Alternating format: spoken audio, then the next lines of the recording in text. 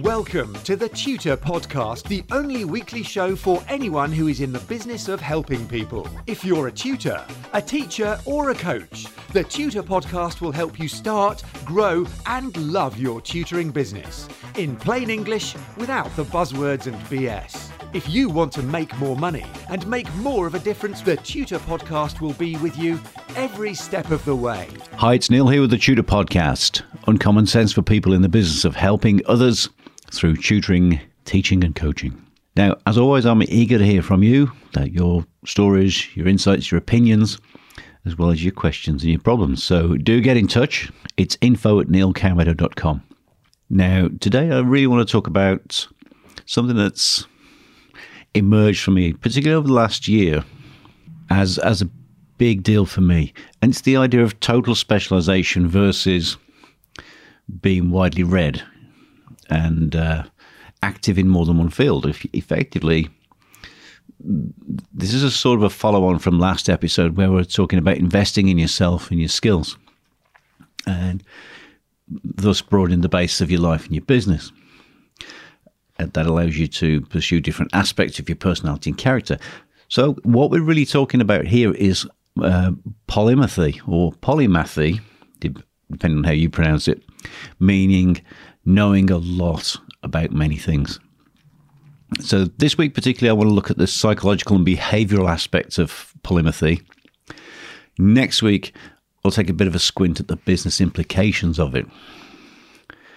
Now, certainly we seem to be encouraged to become very focused on our thing, to become more expert at what we do.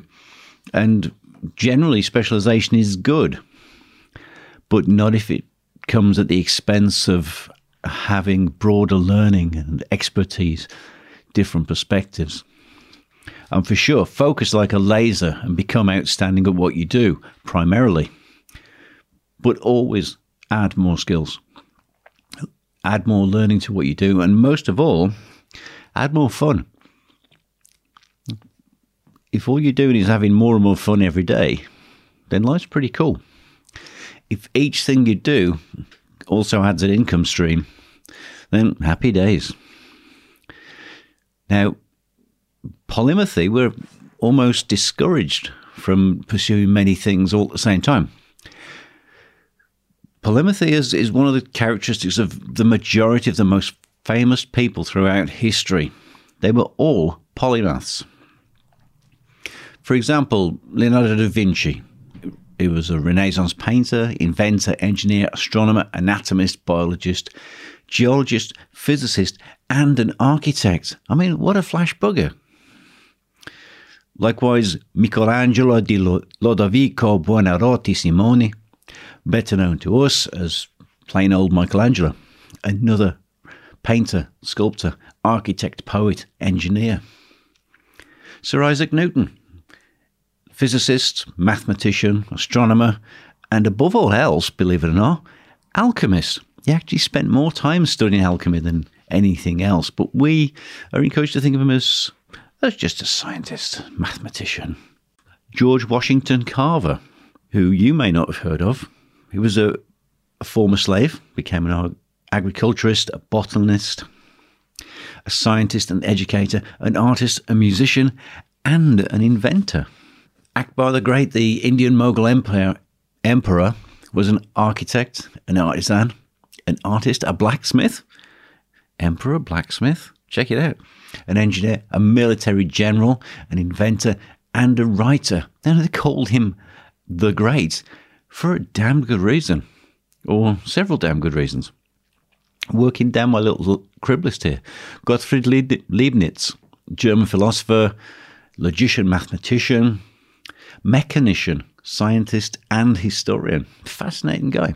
Of course, Benjamin Franklin, American politician, author, printer, scientist, inventor.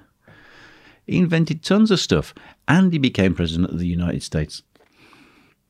Another American president, Thomas Jefferson, as well as being a politician, he was a horticulturalist, an architect, an archaeologist, a paleontologist, and an inventor too.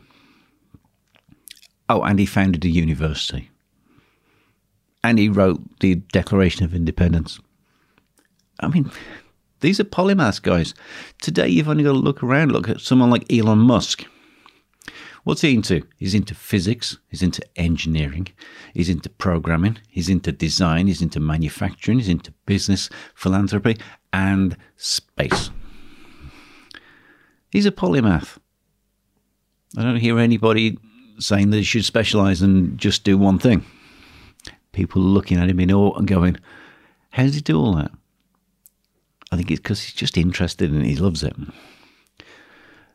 The list for me goes on and on and on. All these guys went ahead, did their own thing, unconstrained by any feeling of a need to specialize. They were unafraid to go where their curiosity took them. And I think unconstrained is a fiercely good word. Maybe that should be my word of the day. Now, I'm basically a geek. I always have been. But I've come to recognize and value the parts of my personality that are really non-geek or even anti-geek. As a kid, I always took stuff apart. That's the geeky thing. But it was hands-on and I wanted to know how things worked. Whether it was toys, bikes, then later on guitars and motorbikes and cars, and now even houses. I want to find out how things work, and it means getting my hands on it, tearing it down and building it back up again. As a little child, I wanted to learn everything. I even tried to go without sleeping so I could keep on reading, keep on learning. So I think over the last year, having a much more time for self-reflection, because of the restrictions on us all, I've come to recognize that the geek really is the core of me. And the inner geek wants to play and puzzle things out.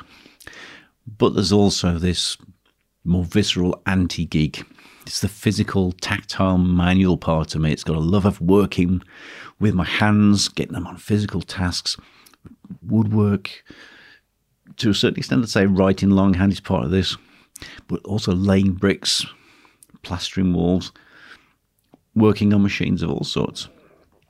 Teaching is immensely satisfying to my inner geek because it's solving other people's problems for them.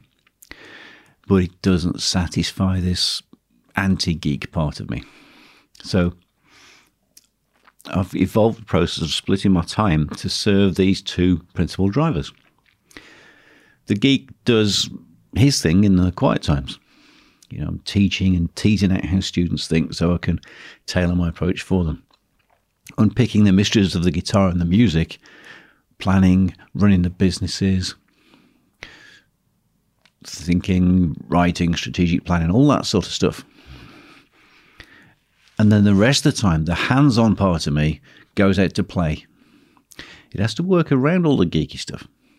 Keep it on top of my property portfolio's essential maintenance jobs, for instance. It's with my hands. Progressing my home rebuild and restoration project. That's all hands-on stuff. Of course, mucking about with the various man toys, the cars, the motorbike, the tools and the gadgets. Got to get my hands on, got to get my hands dirty, despite having always been encouraged to keep my hands clean. And all the time I'm doing this, I'm reading. I'm listening to audiobooks, podcasts and lectures. I'm picking out occasional useful video lessons and how-tos from the internet. Now, the upshot of recognizing and embracing this dichotomy has resolved a sort of inner civil war that's been raging for decades. And now from the moment I wake up to the moment I force myself to go to sleep. I mean, come on, who wants to go to sleep when stuff is so much fun and so interesting? Then I'm absorbed, I'm fascinated, and I'm having fun doing what I love. This is an unexpected outcome of lockdown and the draconian restrictions imposed upon us. I've realised that I need to do diverse things just to stay interesting and fresh. Face-to-face lessons are what I love to do, and I'll revert back to them and max them out whenever I get released from house arrest. But I'll also make sure I preserve whole blocks of time to do the physical hands-on stuff because I can't let that physical part of me remain unfulfilled because I've got a false belief that I must be a specialist. Maybe this is a brain-body thing. The brain wants the puzzle solved. The hands need to feel the work and the satisfaction of developing the skill of 3. Well, sure, I could choose to only do my geek stuff. But that would also mean a sort of narrowing of my vision. Where's the fun in that? Being widely read, interest in a whole bunch of things makes us all more interesting. We've got references beyond our speciality and lessons from all over the place, parallels to draw, similes and comparisons, insights and treasure from other fields that we can bring to our day-to-day stuff. For instance, I remember vividly discussing the core similarities of all mathematical operators with one of my students and using that as a metaphor for music because he was a maths geek and he couldn't believe I understood maths that way. And in turn, that has allowed me to become somewhat more authoritative in his view. Now, without the diverse interests and activities, we can all grow stale. Having multiple interests, jobs, work, activities gives us different perspectives. Often insights from one field apply elsewhere. This cross-fertilization makes everything better. Now, you and I are, hopefully, expert teachers. But as someone who's already an expert in field, our next breakthrough will probably come from outside of our field of specialization. Ideas which are common over there are pretty much unthinkable over here. Great example of this that I refer to occasionally is Henry Ford. Henry Ford started making cars as a piecemeal production, one at a time. And he developed the concept of continuous process production of cars by borrowing the continuous moving production lines of a meat processing plant and a grain elevator conveyor belt. He brought that across to car manufacturing. Now, without borrowing those ideas, Ford would have kept on making each car individually, just as they'd been doing for years. That would make cars extremely expensive, making ownership of a car the preserve of the very rich alone. Borrowing from another field because he was interested in it made Ford better. It also made him very rich. Just a little footnote there. So the more things you're involved in, the richer your life is.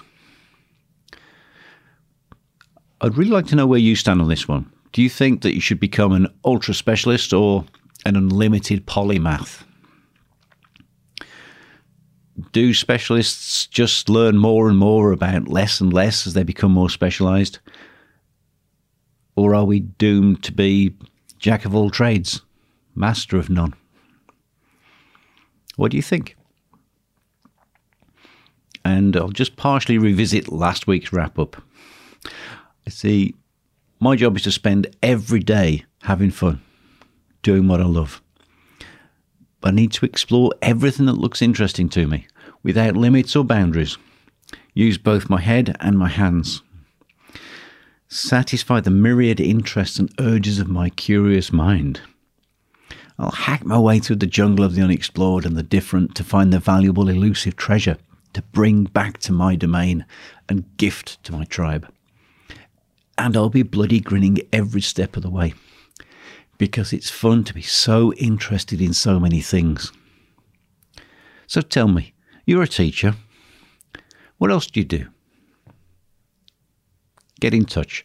It's info@neilcowmeadow.com. I'll see you in the next episode, where I'll continue to scramble through the myths, the mysteries, the misunderstandings, pull the facts from the fiction, exposing the bare bones of what matters and what works, when you, like me, start, grow, and love your tutoring business, and probably all your other businesses too. Join me next time for another episode of the Tutor Podcast. Keep on tutoring and have a fabulous day. Get in touch with the Tutor Podcast via email or social media, and the Tutor Podcast team will be listening. Subscribe on iTunes and you'll automatically get the latest episode directly sent to your device. And remember to share, rate and review TTP so that we can help other people to start, grow and love their tutoring businesses.